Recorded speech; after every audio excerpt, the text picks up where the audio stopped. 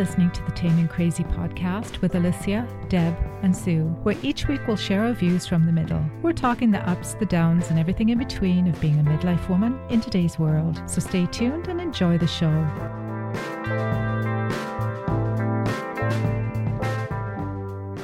I almost didn't press record again.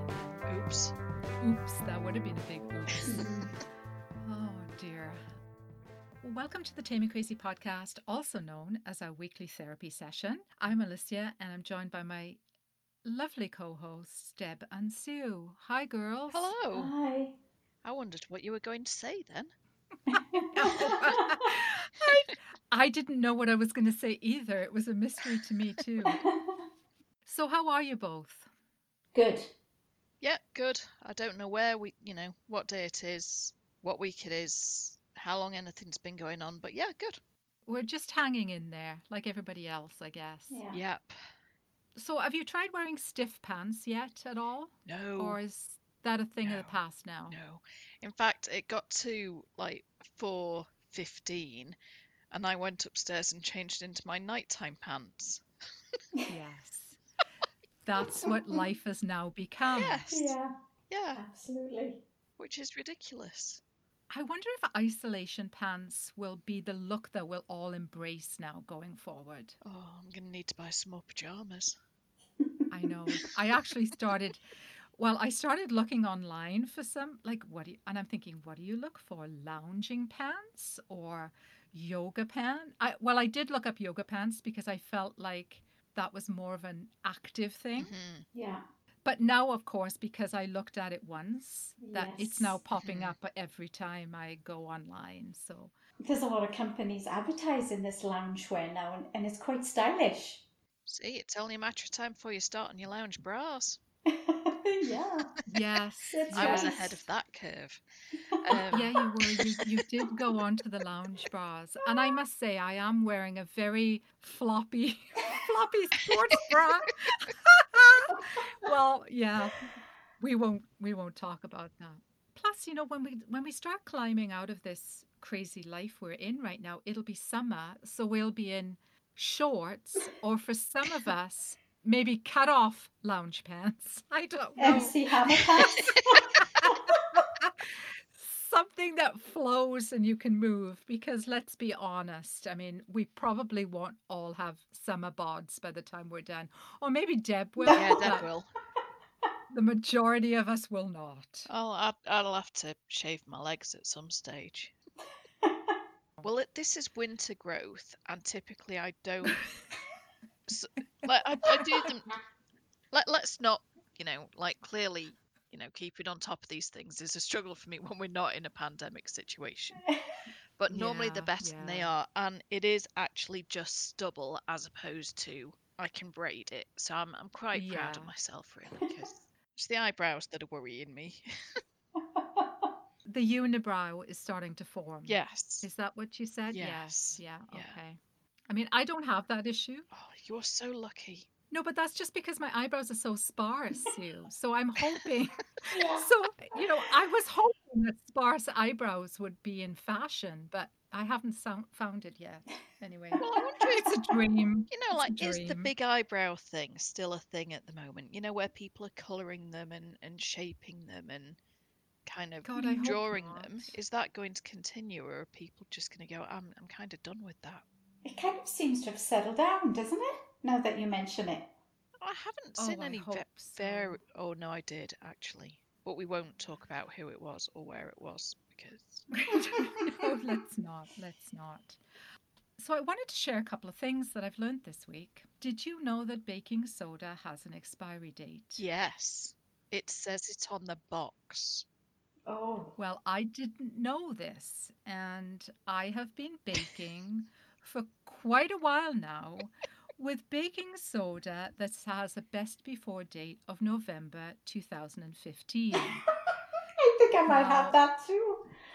I know you're dying to ask, but yes, I still went ahead and used it. Did it work? Sue, because I've been baking with it for so long, I don't know what the difference would be. I've never understood baking soda anyway, so... I feel it's time to reintroduce you to self-raising flour. And then you don't have to worry about those things. See, I'm just using recipes and it says use baking soda. So a box can last a very long time. Yeah, but it says on the box, like there's a little thingy, and you write on there when you opened it, because it's only good for, like, I think 3 months maximum, allegedly. Oh my gosh. Yeah. So not 3 decades, is that what you're saying? No, but it is very good for cleaning. So yes, when I think mine might be running out, I use it for cleaning. I do use it to clean my sinks. Like, it's multi-purpose. Exactly. I use it for so many things. Yes. But apparently I shouldn't be using it for baking. Is that what you're saying? Yes. Okay. Well, that was something I learned this week. Me too now. Oh, good. I don't feel so bad. How did you learn this, like, little nugget of... Well, because I grabbed the baking soda box and it happened to have a little thing on there. And I'm like, oh, what's this? And then I'm like, oh, it's a best before date. That's how I learned it. Okay. And then when it said November 2015, I kind of scrapped what's you the got word? rid of it. Scratched it out a little bit so that nobody could see what it was. And I went ahead and used it anyway because I have been using it. Nobody's died. Yeah. There we go. Yeah, I think it just doesn't fluff things up as much. So if you're expecting something to be kind of fluffy, then it wouldn't be as fluffy perhaps. But see, it's cookies. So, it's cookies. So probably fine. Yeah, what's the worst that can happen? So, one more thing I want to share with you before we go ahead with our topic this week, and that is my new obsession. And it's called Hugelkultur. Say what now? Hugelkultur. I think that's how you pronounce it. It sounds German, but it's a new gardening technique that I discovered while on Pinterest, and I'm obsessed. Tell us more. Well, I was looking for something. We had to chop down some trees last year, and I hate cutting down trees, so I have to make sure that they're used then for something. So I was thinking, okay, what can we do with all these logs and trees and branches?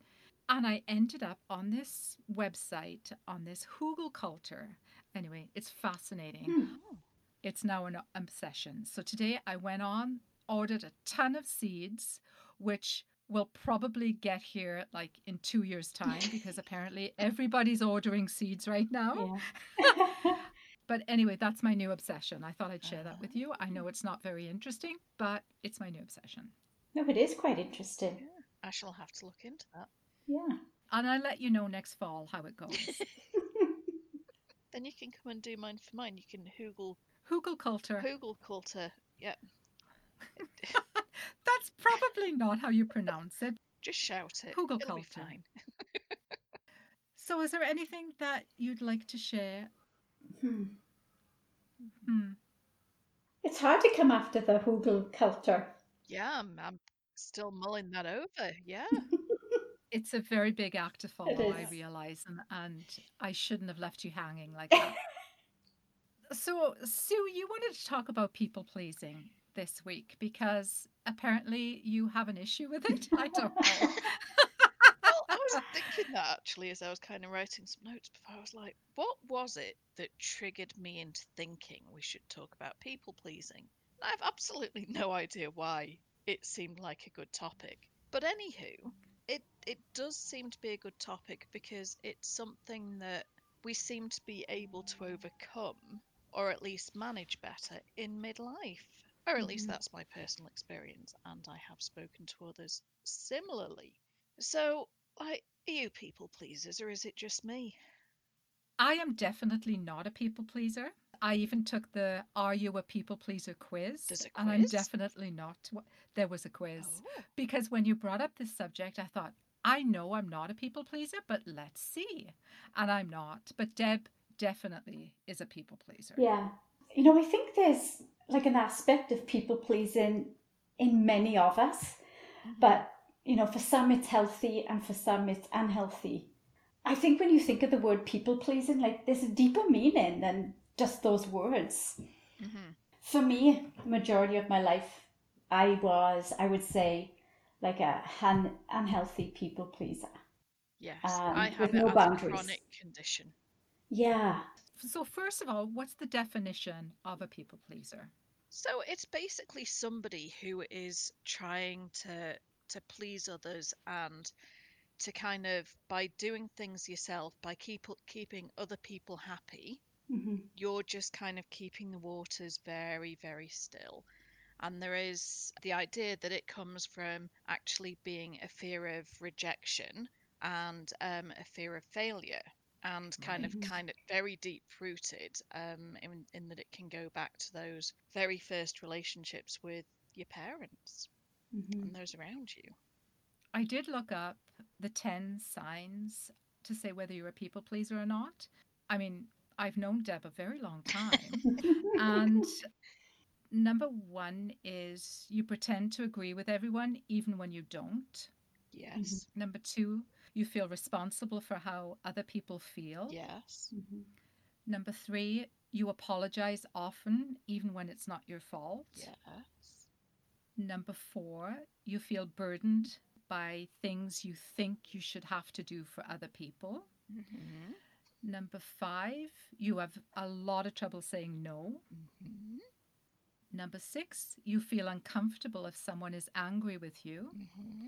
Number seven, you act and behave like the people around you to fit in. Number Mm. eight, you need praise to feel good. Number nine, you do anything to avoid conflict. And number 10, you don't admit when your feelings have been hurt. And those are the 10. And I mean, you don't have to identify with all of them, but probably most of them if you're a people pleaser. Does that make sense? Yeah, I Hmm. think I'm 10 for 10. Yeah. Oh, I'm at least both 9. of you. Yeah. I think I'm definitely 9 out of 10, possibly the 10. Yeah. Yeah, and it's Yeah. weird because like a lot of it I would never ever have identified as being problematic because I never Hmm. really thought about them. And the reason I discovered I was a people pleaser, although I think I've probably known it all my life, was in a therapy session. Hmm. And as we were chatting sort of through things, he said, "Do you do a lot of things to please people?" And I'm like, "Well, yes." And we kind of talked about it a bit more. And I'm like, "Yep, growing up, I was always, as the eldest child, I was seen as being responsible, very sensible, looked after my younger brother, looked after my sister." Because that's what I thought I had to do, setting a good example, getting good grades, blah, blah, blah. And then he was like, "Yeah, yeah, you're a people pleaser. Hmm. You've done it all your life." And it was like, "Yeah, yeah, I have." Deb, when did you discover you were a people pleaser?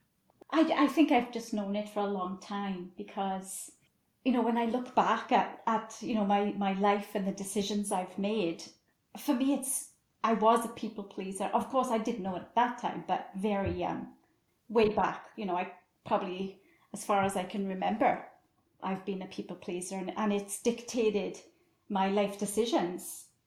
I've always based a decision in my life probably on somebody else or somebody else's feelings, somebody else's decision.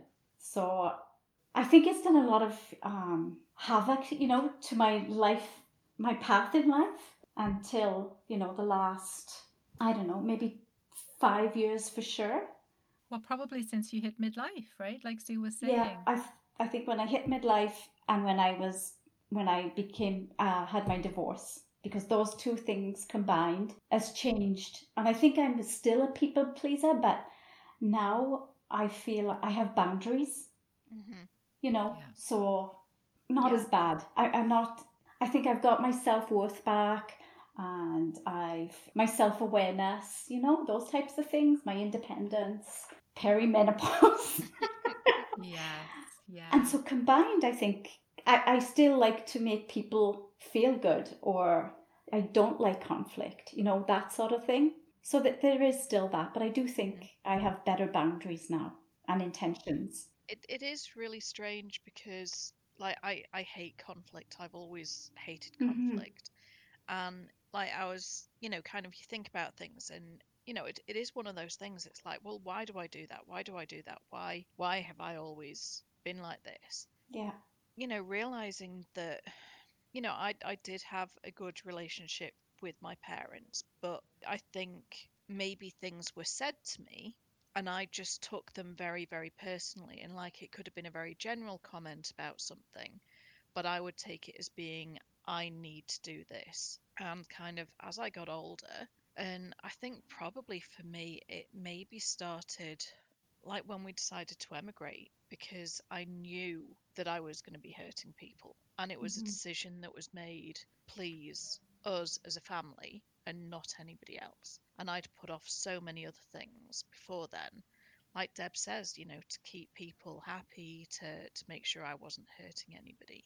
Mm-hmm. And then, you do set yourself boundaries, and then all of a sudden, like for whatever reason, they slip, and you've got to kind of build yourself up to doing it over and over again. Yeah. It's hard to be consistent, I think, when you're a people pleaser. It's hard to consistently not fall into that. Yeah. So when you made that decision to emigrate with your husband and your children, did you feel guilty that some people were not agreeing with that, or that you were hurting your parents, or Yes.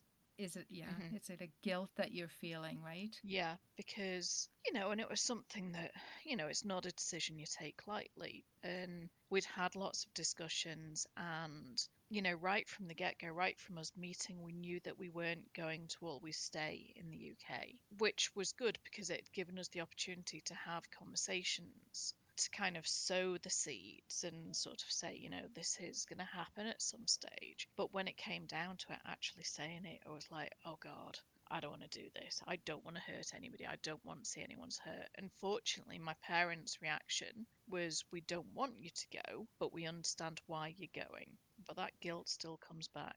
Oh, absolutely. And I guess because becoming a people pleaser happens at a young age, usually, we're almost set up for it. We're set up for failure because, number one, maybe it's because, we are girls. Mm-hmm. I think the majority of people pleasers are girls, although I think that's probably changed over the last while. But I do remember vividly my first realization on the fact that Deb is a people pleaser and I'm not. Although, of course, that there wasn't the name people pleaser then. But I remember vividly when I was around 5 or 6, Deb was a lot younger, and we were sitting in she was sitting in a neighbor's kitchen, and I was fluffing around doing my thing, whatever I do to get into trouble. And I don't know if you remember this, Deb, but her name was Mrs. Parfit. Mm-hmm. Deb was sitting there like she always did, so quiet, she didn't move. And I remember Mrs. Parfit turning to me and saying, Alicia, you need to be more like your sister. And I remember looking at Deb and thinking, oh, that's what you have to do for people to like you. And I mean, obviously it didn't stick because I didn't sit still for 5 minutes. Do you remember that, Deb? I don't remember that exact incident, but I remember family members, would say, why can't you be more like your sister? Yeah. Yeah, to you. Yeah. Yeah. And I remember that was said often, but I also remember our dad, and he said this often to me, and he might have even said it like within the last 10 years or so, and he would always say, nice people finish last. And I remember those words, and my dad is a very nice person himself. Yes. He's one of those guys too, but he would always say that to me. Nice people finish last, Deb. Nice people finish last. And it was interesting when we were doing a bit of research on this, that line would come up in my head quite often. It is funny what you remember, right? Certain things stick in your head. But it's the same thing, sort of like I remember, I was always being held up to be an example. Oh, look at how well, Suzanne's sitting there, and oh, Suzanne's such a good girl just sitting there reading her book. And it's like, God, that must have been really boring. It felt all right at the time, and it was only kind of looking back, it was like, yeah, there were so many times in my life where I've done things that I didn't really want to do. Yes. Because I didn't want to rock the boat, and it was always in my head, I would always have a valid reason for doing that, and it was never not to rock the boat. Mm-hmm. It was always, if I do this, then I can do this, and I can do this, and I can do this, which makes, at the time made me sound like the most amazing planner ever. Yeah, no, it was all about doing the right thing. Or for other people, it was never necessary. Well, not never, but I think probably, like Deb was saying before, there are a lot of decisions that I made that were not the right decision for me, but Mm-hmm. I made them so that nobody got hurt. Yeah. Yeah. Like my first marriage. Oh, yes. Yeah. Yeah. It's interesting because when I was reading about this, it says, people pleasers attract narcissists. And I'm like, my Yes. gosh, if I'd only known that sooner, Yeah. Yeah. I know. I did read a lot about that, and they did say people pleasers often get taken advantage of Mm-hmm. and manipulated by, narcissists and energy vampires and bullies. Yes. Yep. Welcome to my life. Yeah. It molds your personality, and it molds so much about you when you become this age. Like everything about a people pleaser, I know where it stemmed from, that I'm 100% a people pleaser, and why I make the decisions I have made. 100%. Yeah. So how do you think you're getting over it, Deb? I mean, because it can't just be reaching middle age. And I know you said you're divorced as well. Yeah. But there has to be something, isn't there? I think that I've for myself, I think over the last, 5 years or so, I think I've just done a lot of deep-seated self-evaluation almost. And I always looked for other people for my happiness. Like I never looked into myself and I'm responsible for my happiness. I always thought it came from somebody else. And I think that I had to learn to be more assertive and just cut off certain boundaries with people, and I'm also somebody that really I suppress my emotions. Like I've done that all my life. Yeah.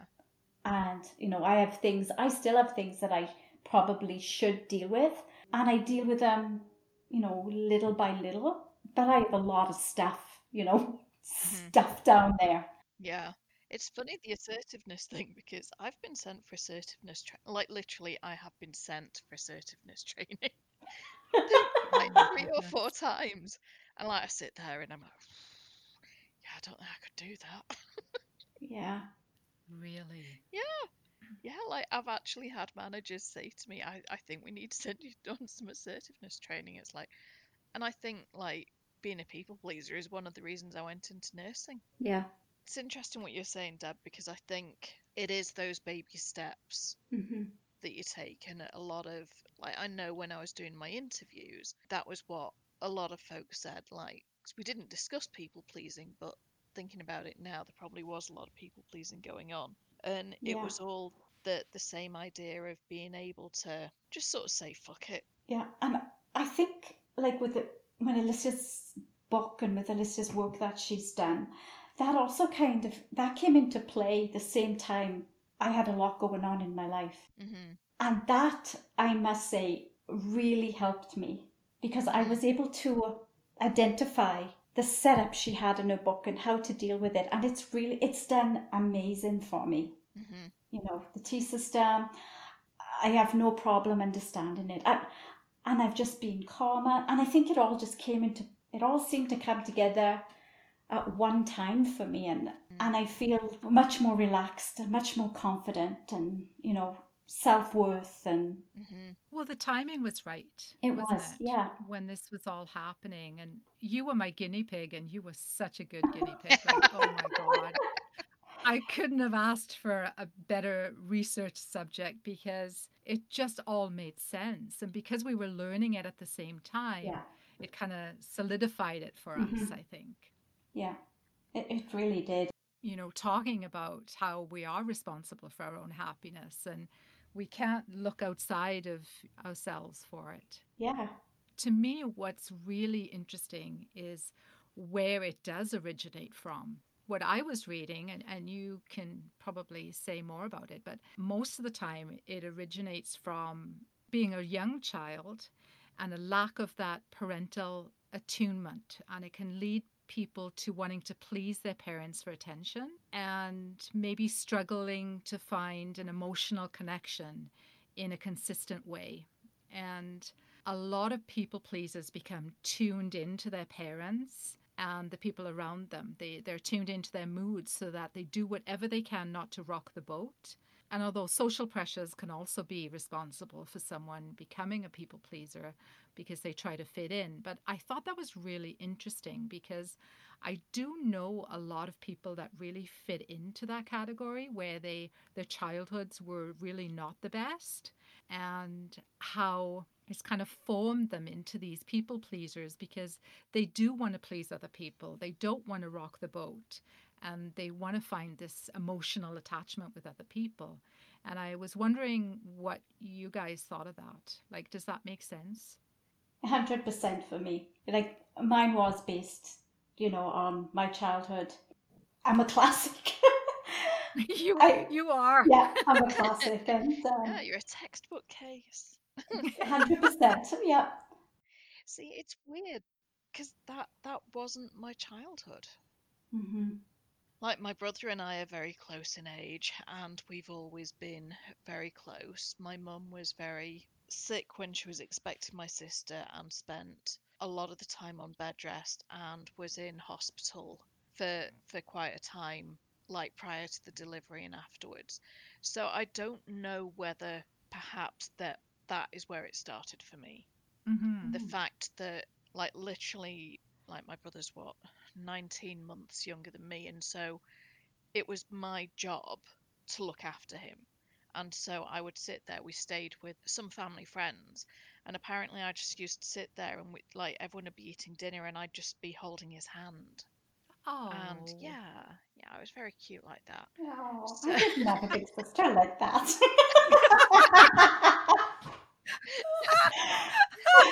And it's one of those things. I was just always my brother's protector. And like, I think that's probably where it started. Mm-hmm. I remember being 18. We were away, actually, my brother and I, at the same time. And, I was getting really panicked because I hadn't seen him for a couple of hours. And I'm like, where's Dave? Dave, where is he? Where is he? And like, someone actually said to me, how old are you? And I'm like, I'm 18. Oh, how old's Dave? And I'm like, he's 17. It's like, what's going on? And I'm like, I just need to know where he is. Why? Because I've always looked after him. And what makes you think there's a problem? And I'm like, nothing. Mm-hmm. And it was just like, I needed to be told, literally, that I needed to let go of my brother.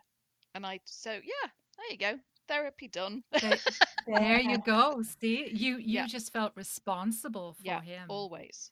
And like in school, if he was in the playground having a fight, then they would come and get me and everything. Not that he had many fights, but like if he fell over and hurt his knee, then they would come and get me before they went and got a playground supervisor and things like that. So yeah, I guess that's where it started for me, was that being responsible and being more responsible than I needed to be.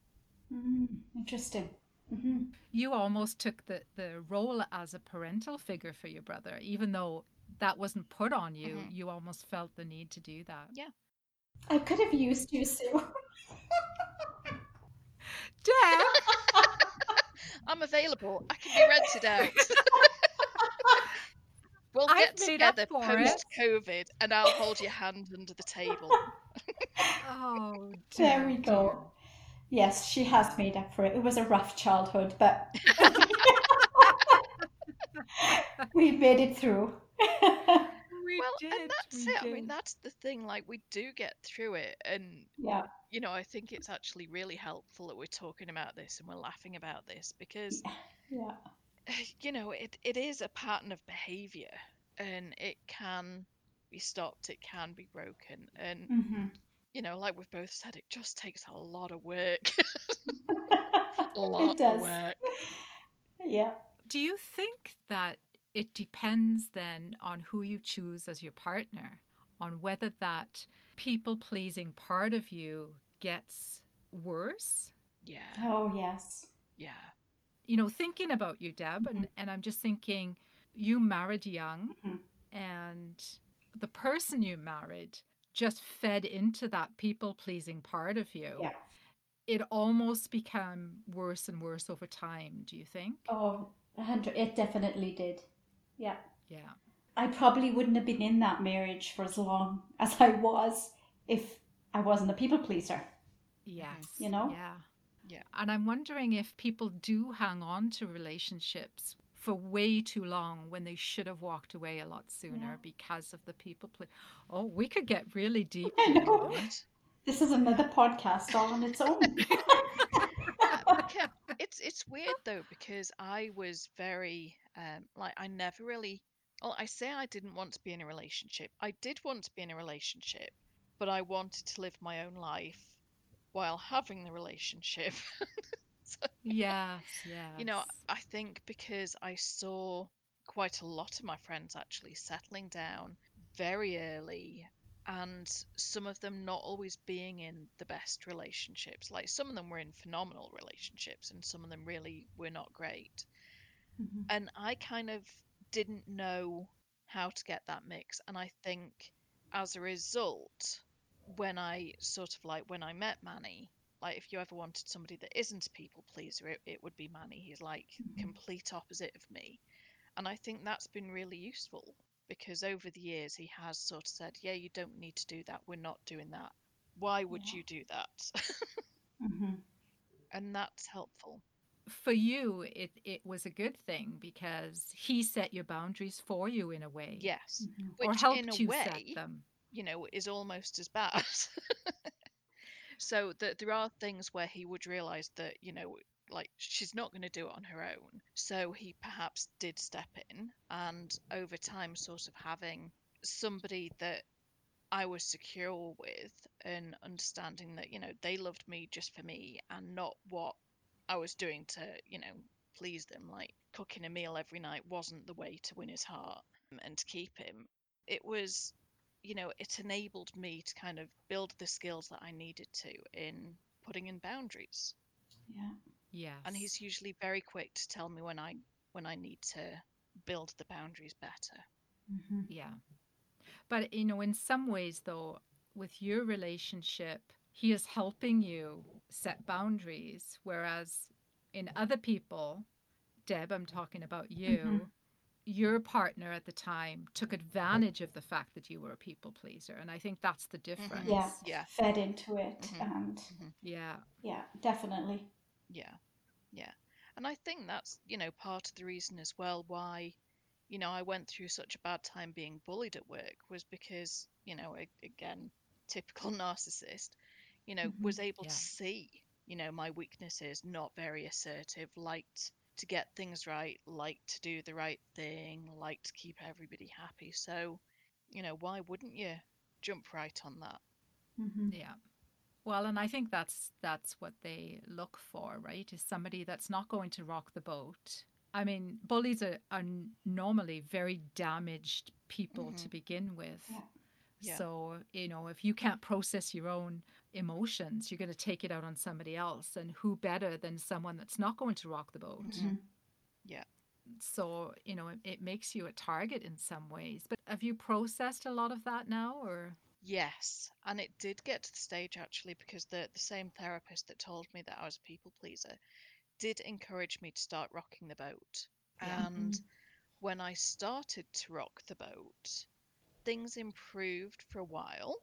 And then as my confidence grew, I was slapped down further and things kind of circled round. Whatever I did to build up my confidence would get immediately slapped down. So, yeah, I kind of went through a lot of therapy, a lot of talking, and just trying to figure out what boundaries I needed to put in place. But ultimately, the only thing I could do to escape from that was to leave. Mhm. Right. I still say yes to a lot of things, but now it's because I'm enthusiastic about them and I want to do them and I know that I can do them, rather than saying yes to try and keep that bullying at bay, try and keep the bitch from the door. Yeah. Yes. Yeah. Well, and quite often bullies are in positions of power. Hmm. you know, and that's the dangerous part is what do you do when that person is in power and you can't get the help that you need? And, you know, a lot of times they'll say, well, go to HR. And, you know, if we're perfectly honest, a lot of times it doesn't work and you do end up leaving. Yeah. Yeah. And the same thing with even in a marriage, you know, sometimes you do actually have to leave that marriage because nothing improves. And the more that you try and build up your self-confidence or self-worth, that's when you get crushed down further, I think, because then it's a threat to them. Yeah. Yeah. Very interesting subject, to be honest. It is. And I still cannot remember why I thought it was a good idea. But like there was something and I was like, we should talk about people pleasing because this is, and I don't know whether it was something I saw on Twitter or Facebook or how I was feeling at the time, but I was like, no, we should talk about this because I think it could help other people. And it's not saying, you know, go out and label yourself a people pleaser and do something about it. It's just sometimes just acknowledging it to yourself. You can start taking those baby steps. You don't need to have a crap load of therapy to get through it. And I do think anytime that we take a deeper look at ourselves and have some self-reflection, I do think we learn more about ourselves every single time we do it. And, you know, that can't be bad, right? No, that's right. Yeah. I think it makes us be vulnerable, and sometimes, or at least in the past, it's a scary kind of path to go down. But really, if we're talking about it, other people are talking about it, you know? You know, I don't know about you, Deb, but I found it to be such a relief to start saying to people, no, I don't really want to do that. Yes. Saying no is just, it's got a whole new meaning. Yeah. And learning that no is a whole sentence. Yeah. Because previously I would say no because of this, because of that, because of the other. And then, you know, they would find a loophole and I'd find myself doing it. That's and right. I was just like, no. Yeah. Well, it must be. And you know, to be honest, when I looked at those 10 signs of a people pleaser and none of them really fit me, and I thought, well, what's the opposite of a people pleaser? Does that mean I'm a narcissist? And then I'm thinking, oh my God, I'm a narcissist. But then I realized that there's a big middle between being a people pleaser and a narcissist. It just means you're able to put in place and manage boundaries. Oh, I've got boundaries like you wouldn't believe. Yeah. I'm really good with boundaries. So we always joke that Alicia's always been in this bubble. Yeah. She's lived in this bubble, and so there you go, there's her boundaries. Yes, that is true. Yeah. I've always been very good at that. If people pleasing can turn into a problem for many people, so how do you stop that? Or how do you move forward and get through it? And I think we don't ever learn is to stop feeling responsible for other people's emotions. And I think that's a very difficult thing to understand because, you know, even as kids, we're always told not to say things because it'll hurt someone's feelings or, you know, go and do this and they'll be happy. And the concept of not being responsible for how other people feel is something we're never taught. And once we learn it, it's really liberating. And Deb, I think when you said that we were going through this process together, I think that's one of the things that you learned that I think really helped you. Well, and it's interesting, sort of, as an ex-nurse, if I wanted somebody to get up and walk, I would say, come on, get up and have a walk for me. They weren't having a walk for me, but it encouraged them to get out of bed and do it because they didn't want to let me down or to make me mad. And it's like, again, it comes down to the language that we use to encourage people. Like we see that as an encouragement thing. But if you've got a people pleaser on your hands, and I can guarantee I must have had many of them over the years, it's just making them feel bad, like making them feel even worse about things. So I'm sorry to all my ex-patients that I said do things for me. I didn't mean do it for me, I meant do it for you. Sorry. It is really interesting, the language that we do use, you know, as children and as parents. don't do something because you'll hurt their feelings. Yeah. I mean, how many times were we ever told that? So teach people how to treat you. It's pretty simple that if you don't allow people to treat you a certain way, then they won't. But that's actually difficult as well. Mm-hmm. Yeah, you allow a lot of bad behavior as a people pleaser. Because again, you don't want to rock the boat. You want to keep those waters as still as possible so that there's no conflict. And the funny thing is that you would tell a friend not to put up with something, but yet you put up with it yourself a lot of times. Yes. Very good at do as I say, not as I do. Yeah. Set healthy boundaries, Mm-hmm. which is kind of like the second one, don't accept bad behavior from anyone, be assertive. Oh, Sue, sorry, you got to work on that. Yeah. Is there a course I can take?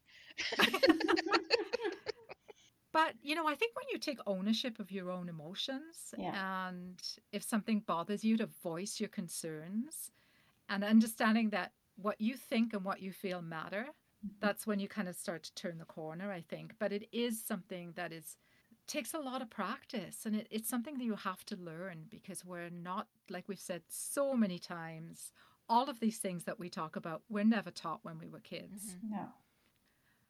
Do you think that you can completely change your ways? Now, Deb, I'm asking you because you've come a long way. Like, do you think one day you can say, I'm no longer a people pleaser? Quite possibly. I see myself, I look back to who I was, and I think, gosh, like, I let that happen, or, things like that. And I don't know that person back there anymore.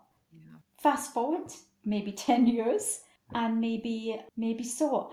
But I know my boundaries now, they're nowhere near perfect, but they are far better than they were. But like, going back to your partner, Jason has changed and helped me along the way phenomenally. Yeah. He's made a big difference in my life, and he's made me see my self-worth. And we've been married 7 years this summer, so it's still not that long. Like I say, fast forward 10 years, who knows what could happen. Yeah. But see, I think of you as a completely different person, because Yeah. I see the boundaries that you now put up, and you can say no. Yeah. Whereas before, you wouldn't dare say no, and you would do anything not to rock the boat. But so those 10 signs, like, I do see that they don't pertain to you anymore. So I would say that you've kind of moved from that people pleaser position into the more of a healthy zone. Yeah, I think you're right. I think I was people pleasing even with my kids as they were growing up and becoming young adults. I was even a people pleaser to them. When I look back, I realized, well, I still realize I was a very damaged person, like from the very early years. And working your way out of that, is just, a person can do it. And like you said, Sue, a cycle can be easily changed. But yeah, where I was then and where I am now is completely different stage of life. Yeah.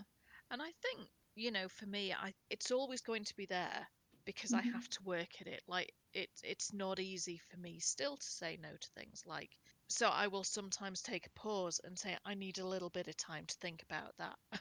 Just to give myself that breathing space, because if somebody continues to push me, I will acquiesce and say, yes, of course I'll do that.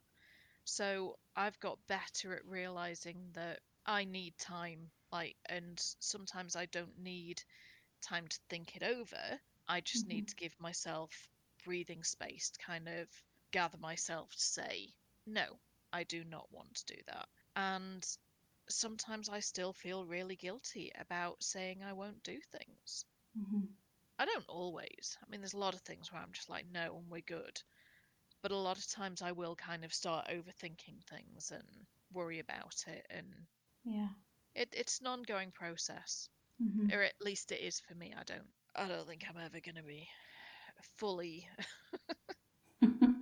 out of people pleasing mode. But I think even when you know about it, it's at least sets you on the right road so that you can do something about it. Because I'm wondering how many people out there don't actually realize that people pleasing is a problem. Mm-hmm. Mm-hmm. And maybe it's not always a problem. Well, yeah, I think it's like everything. There are different degrees to it, and sometimes you may sort of be people pleasing because that is what is needed in the moment, and it's, I suppose, kind of important to be clear about that. There is a time to be doing some people pleasing things, and then there's a time not to be. Mm-hmm. And you don't have to be doing things for other people. You don't have to be saying yes to other people. You don't have to be letting people put things on you 100% of the time. You are entitled to do things for yourself. It's not selfish, and it's very respectful of yourself and of the other person to kind of be able to say no, and that's kind of difficult. And I do think it all starts with, like when you said, Sue, now instead of saying yes right away, then you say, well, can I get back to you? Or you need some breathing space. Yeah. That in itself is putting a boundary in place. Yeah. And you know what? Now's a really good time to be able to practice those things, because we have boundaries that are put in place. So it's a really good time to be able to say, yeah, I can't do that meeting now because I've got something I need to do first, but I will get back to you shortly. So it's kind of, take the positives. Yes. And I guess what I'm saying too is that those 10 signs about whether you're a people pleaser, I think we all want to please people in our own ways. Yeah. We're not, we all want people to be happy, but it's going against your values when it becomes a problem. Mm-hmm. So that's all for this week's therapy session. Thank you for listening. Remember to stay the course, stay home, stay safe, stay healthy. And for this week, I'll add stay sane. So until next time, bye for now. Bye. Bye. Oh, did you both say bye? Yeah. Said it at the same time. See, the people pleasers working together.